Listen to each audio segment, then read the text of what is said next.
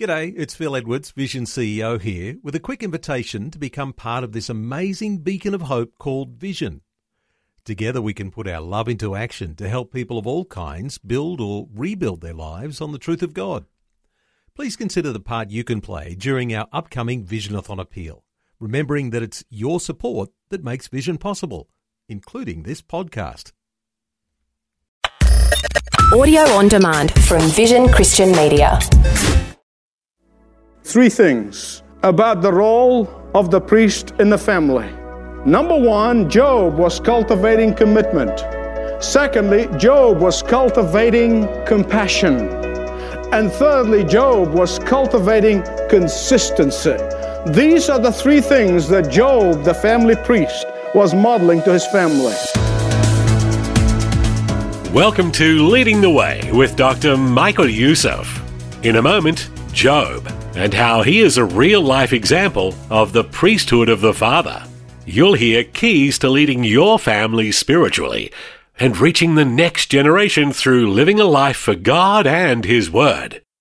Listen now as Dr. Michael Youssef begins. You know, for several decades, Sam Rabin was recognized to be the most powerful politician in America.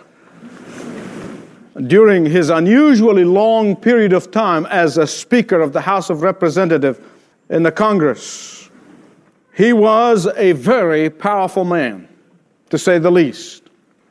Presidents came and presidents went, but Sam Rabin remained at the very center of power.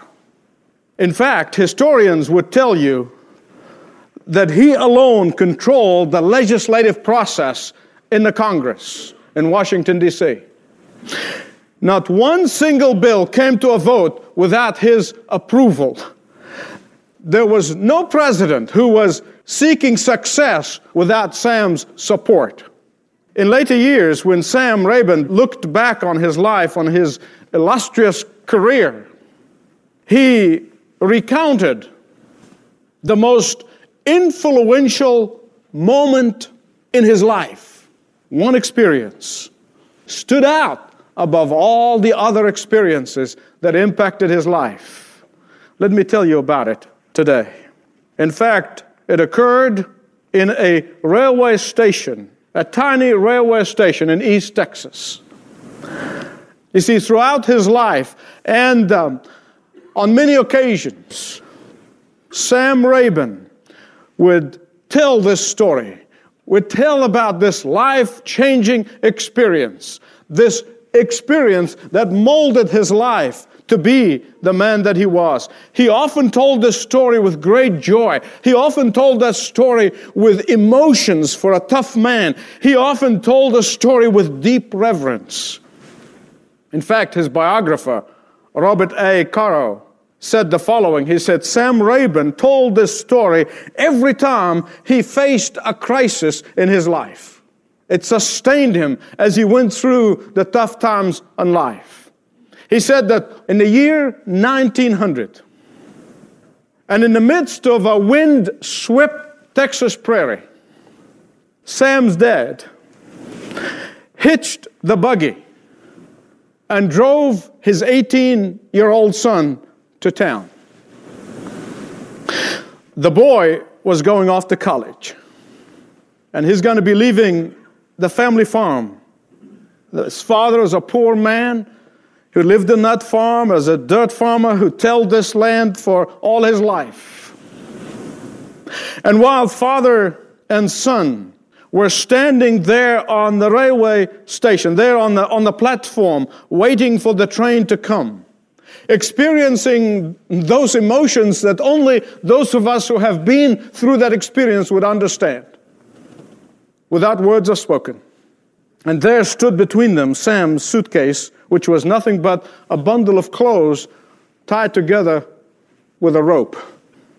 And as the train approached that little train station, as soon as the train arrived and Sam was preparing to get on board of the train, right at that moment, Sam's father reached down deep in his pocket and he pulled out a fistful of single-dollar bills. He thrust them into Sam's hands, and they were exactly $25 bills, single bills. Later, Sam would say, only God knows how he saved those dollars.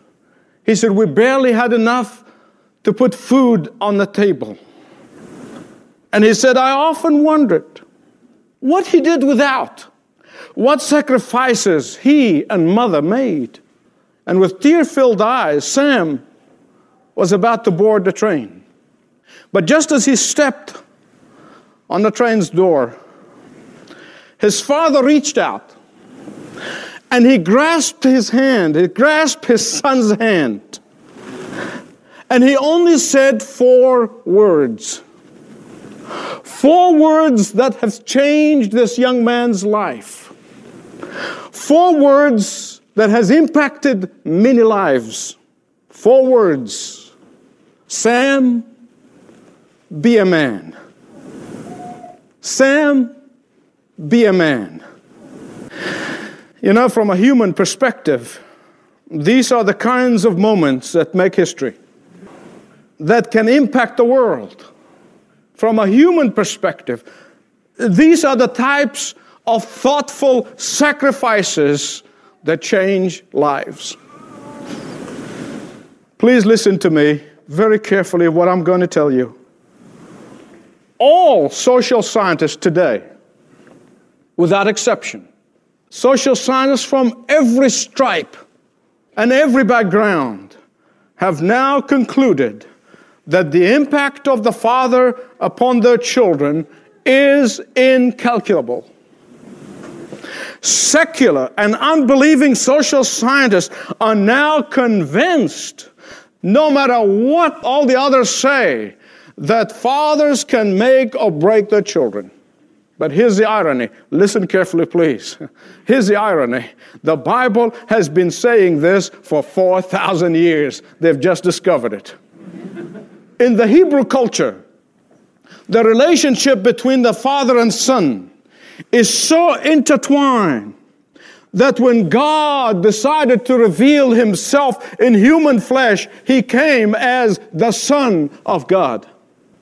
In Bible culture, the relationship between father and son is so intimate that the first word a little Hebrew boy is ever pronounced out of his mouth is the word Abba. In the Old Testament, while they had priestly systems where priests stood between God and man and offered sacrifices to God on behalf of repentant sinners, but before the system was ever came to existence, God commissioned the father to be the priest of the home. I'm going to come back to that in a minute. Look, there is no secret that our culture has drifted away from our moral moorings. There is no secret that our culture has drifted away from our biblical roots. There is no secret that our culture has drifted away from our godly anchor. Back in the early 60s, a handful of militant feminists met at Yale University with one item agenda: how to destroy the biblical concept of the fatherhood of God and thus the priesthood of husbands and fathers in the homes and in the churches. And I would say they have mightily succeeded. A handful of militants are managing to destroy the biblical authority that is ordained by God himself for the men to be the priests of their homes. Talk about the power of commitment. For example, one of their false arguments is this: that we ought never to call God our Father because all of those who have bad fathers are going to assign badness to God. As if they really care about the reputation of God. There is no denying, listen to me very, very carefully, please. There is no denying of the fact that some of husbands and fathers have not lived up to their God-given priesthood. There is no denying of that. There is no denying of the fact even in the churches. There is no denying of the fact that some of the husbands and fathers have failed to model their lives the fatherhood of the Heavenly Father. There is no denying of that. But I thank God this is changing. For the past several years, there are hundreds of thousands of fathers and husbands who have been raising up their hands, and they are reclaiming their God-given priesthood in the homes. Hundreds of thousands of husbands and fathers around the globe are standing up and owning up to their priesthood in the home. Hundreds of thousands of husbands and fathers around the world are recommitting themselves afresh to following the model of the Heavenly Father. You know, the Scripture gives us all kinds of models of fathers. The one thing about our Scripture does not take people, wash them out, starch them, clean them, wrap them in cellophane, and present them to us as perfect people. Thank God for that. The Bible is the truth, tells us everything. They let everything hang out. And there are fathers that you don't want to model, but there are fathers that you do. One of my favorite models is that of Job. Turn with me, please, to the book of Job, chapter 1, beginning at verse 1 to 5. The reason Job stands out as a great model of an earthly father is because Job understood the role of the priesthood of the husband and father. Job practiced that priesthood of a husband and father. Job comprehended that his priesthood is more than just being a family provider, that his priesthood is more than just being the family protector, that his priesthood is more than just being the family disciplinarian.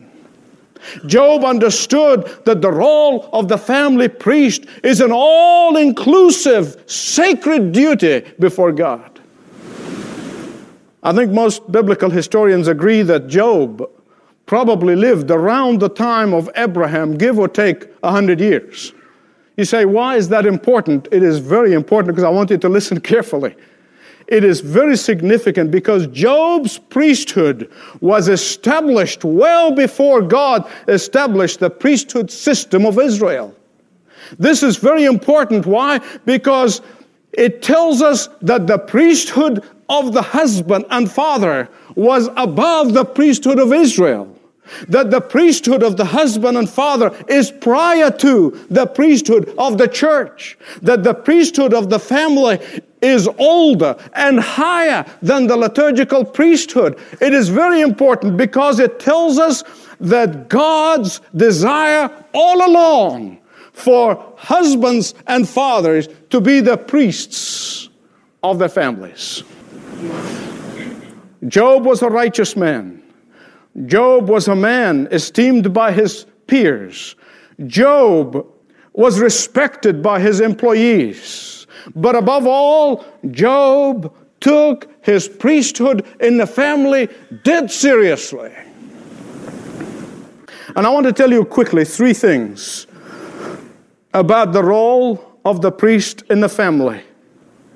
Looking at the model of Job. 3 things. If you have a pen, write them down. Number 1, Job was cultivating commitment. Secondly, Job was cultivating compassion. And thirdly, Job was cultivating consistency. Commitment, compassion, and consistency. These are the 3 things that Job, the family priest, was modeling to his family. Let's look at the commitment. The Bible said that Job rose early in the morning. And the first thing he did was what? Read the Wall Street Journal. No. Watch CNN. No. Check his email. No. Check on the stock market. No. He did all of that later on in the day. There is nothing wrong with that. That is sacred work, and I am not putting it down. But he did this later on in the day. Job knew that he must do the urgent after he has done the important. He rose early in the morning. Why? The Bible said, in order that he may offer a sacrifice on behalf of his family. Most of us in this fast-moving, technologically developing society, we have got so bogged down in the urgent that we have forgotten the important. But Job had his priorities right. He did the important things first, then the urgent things later. Now contrast him with Lot, who the Bible said they pitched his tent towards Sodom, and the next thing he was in Sodom. Be careful. So what is the equivalent in the New Testament? The equivalent of this commitment for the family priests is to get up and offer God the praises that are due to His name on behalf of your family. The equivalent of this is to get up early in the morning and intercede on behalf of your family. To get up in the morning and to pray for your family is to get up in the morning and stand in the gap for your family. Listen to me. God wants godly fathers to make the sacrifice of praise and intercession and prayer on behalf of their family day in and day out, months in and months out, week in and week out, year in and year out. Why? Because He wants us to have godly men for sons and godly daughters for women.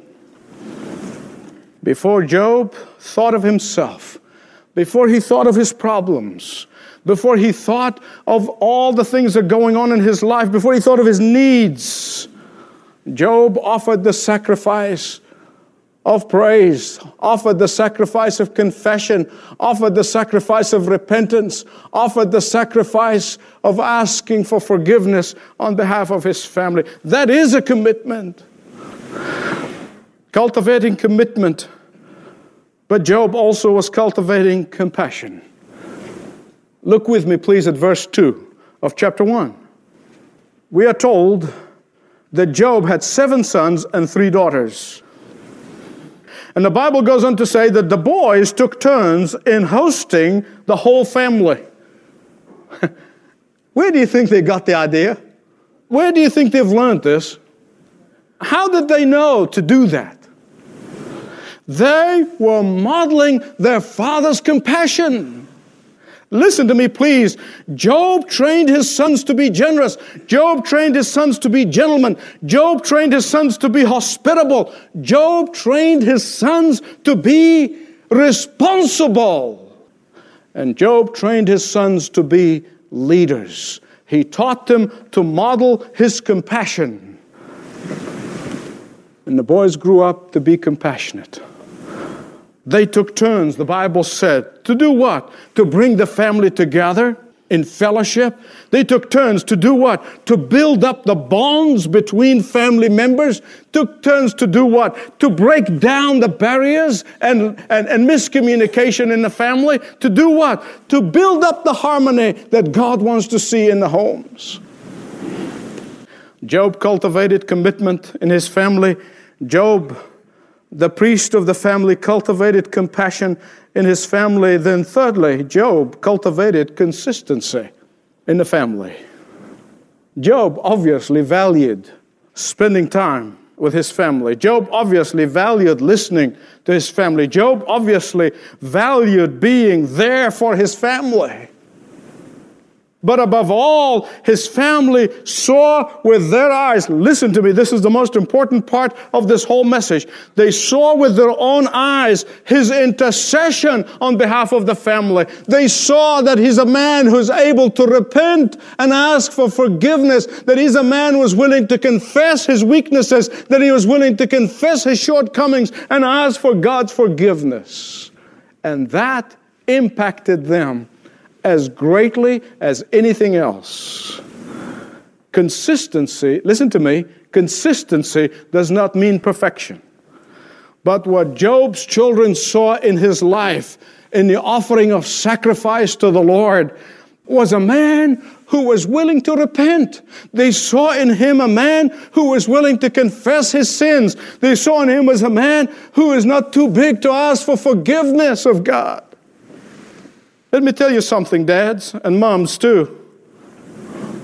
More than memorizing the scripture, and you know how I feel about that. More than teaching and instructing your children, and you know how important I believe in that. More than helping your children, and you know how I believe in that. More than sending them to the right schools, more than sending them to Sunday schools. Your children want to see in you how you apply the Word of God in your life. And applying the Word of God in your life includes asking for forgiveness of the Lord and asking of their forgiveness when you wrong them. Some of the hardest words when you ask somebody to forgive you. That's why Jesus talks about it again and again, gives us example after example. Because consistency doesn't mean perfection, but it means knowing how to repent and ask for forgiveness when you blow it. Some of you are going through guilt and pain right now as I'm talking. I know that. Listen to me, please. If you listen to nothing else, I want you to listen to what I'm going to tell you. Remember that our God is a God of new beginnings. Don't ever look back and keep regretting in the past and everything else. Whatever happened in your life, put it behind you. This day is the first day for the rest of your life. And today, you can begin, whatever your shortcomings were, whatever happened in the past, you can put that under the blood of Jesus Christ and begin this day. Say, God, I want to be a priest in my home. Job's consistency was manifested in his sacrifice, in his repentance, in his confession, in his asking God for forgiveness. He was cultivating commitment. He was cultivating compassion. He was cultivating consistency. But let me tell you, there may be some here who this message is premature because you have never committed your life to Jesus Christ. You have never committed your life. You cannot be the priest until you have surrendered your life to the high priest. This is your opportunity to say, Lord God, Lord Jesus, come into my life. Save me eternally. Save me from my sins. I confess to you. I begin to walk with you. You begin to walk with God. And you'll become the priest of your family. Challenging words from Dr. Michael Youssef to grow commitment, compassion, and consistency as you lead your home. Thanks for listening to Leading the Way. Would you like to speak with a Leading the Way pastor about beginning or deepening your relationship with Jesus? They'd be happy to have a confidential and compassionate conversation with you. Start by filling out a short contact form at ltw.org/Jesus. You know, Leading the Way is more than teaching by Dr. Youssef from the Church of the Apostles. As part of Vision 2025, an initiative to expand the reach of the gospel over the next few years, Leading the Way has developed additional content to encourage people to begin and grow deeper in their faith journey. One that's grown to reach even more than ever imagined is Candid Conversations with Jonathan Youssef. And yes, Jonathan is the youngest son of Dr. Michael Youssef. Also called to ministry, Jonathan has served in multiple roles in multiple continents, with a passion to reach the world for Christ and especially impact up-and-coming generations of families. In each episode, Jonathan tackles topics sometimes with a guest, sometimes just opening God's Word, that challenges you to view cultural issues through the lens of the Bible. No topic is out of bounds. He's brought some pretty edgy topics to the table, including suicide, education, sexuality, and more. Hello and welcome to Candid, where we never settle for less than the truth. I'm your host, Jonathan Youssef. Each week we'll tackle tough Whereas issues. in progressive Christianity, they don't view the Bible as the Word of God. They say, We're on the All-Star game, and I got a phone call from Rhonda. And she said, Caleb's not breathing. The phone call no parent wants. Yeah. I mean, it's just like, what are you talking about? A lot of people try to heal the pain that they've lived through by accolades and success and credentials. And there's no accolade, there's no credential, there's no success that's ever going to give you what Jesus Christ will give you. If God is not sovereign, then it depends on our works alone for the salvation of people, which would be impossible. The Lord asked me a question. He said, if you stood before me tonight, what name would I call? And I said, oh, God, that is not fair. I told you I've repented of this. I'm sorry. As I ran back to the car, I dropped the bomb I had. I'd gotten close to the house, up the carport with the bomb, and dropped it. And that was a miracle right there that it didn't explode. Can a Christian engage in that political process without selling their soul? I think it's possible. Compromise in politics always happens. The question is, are you compromising your principles or are you compromising your policy? To listen, start off at ltw.org. Once there, you'll see some links so you can stream Candid Conversations with Jonathan Youssef online or through your favourite podcast platforms. Once again, ltw.org. This program is furnished by Leading the Way with Dr. Michael Youssef, passionately proclaiming uncompromising truth.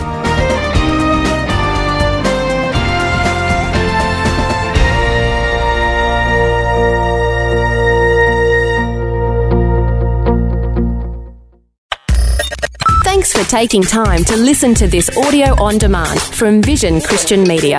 To find out more about us, go to vision.org.au.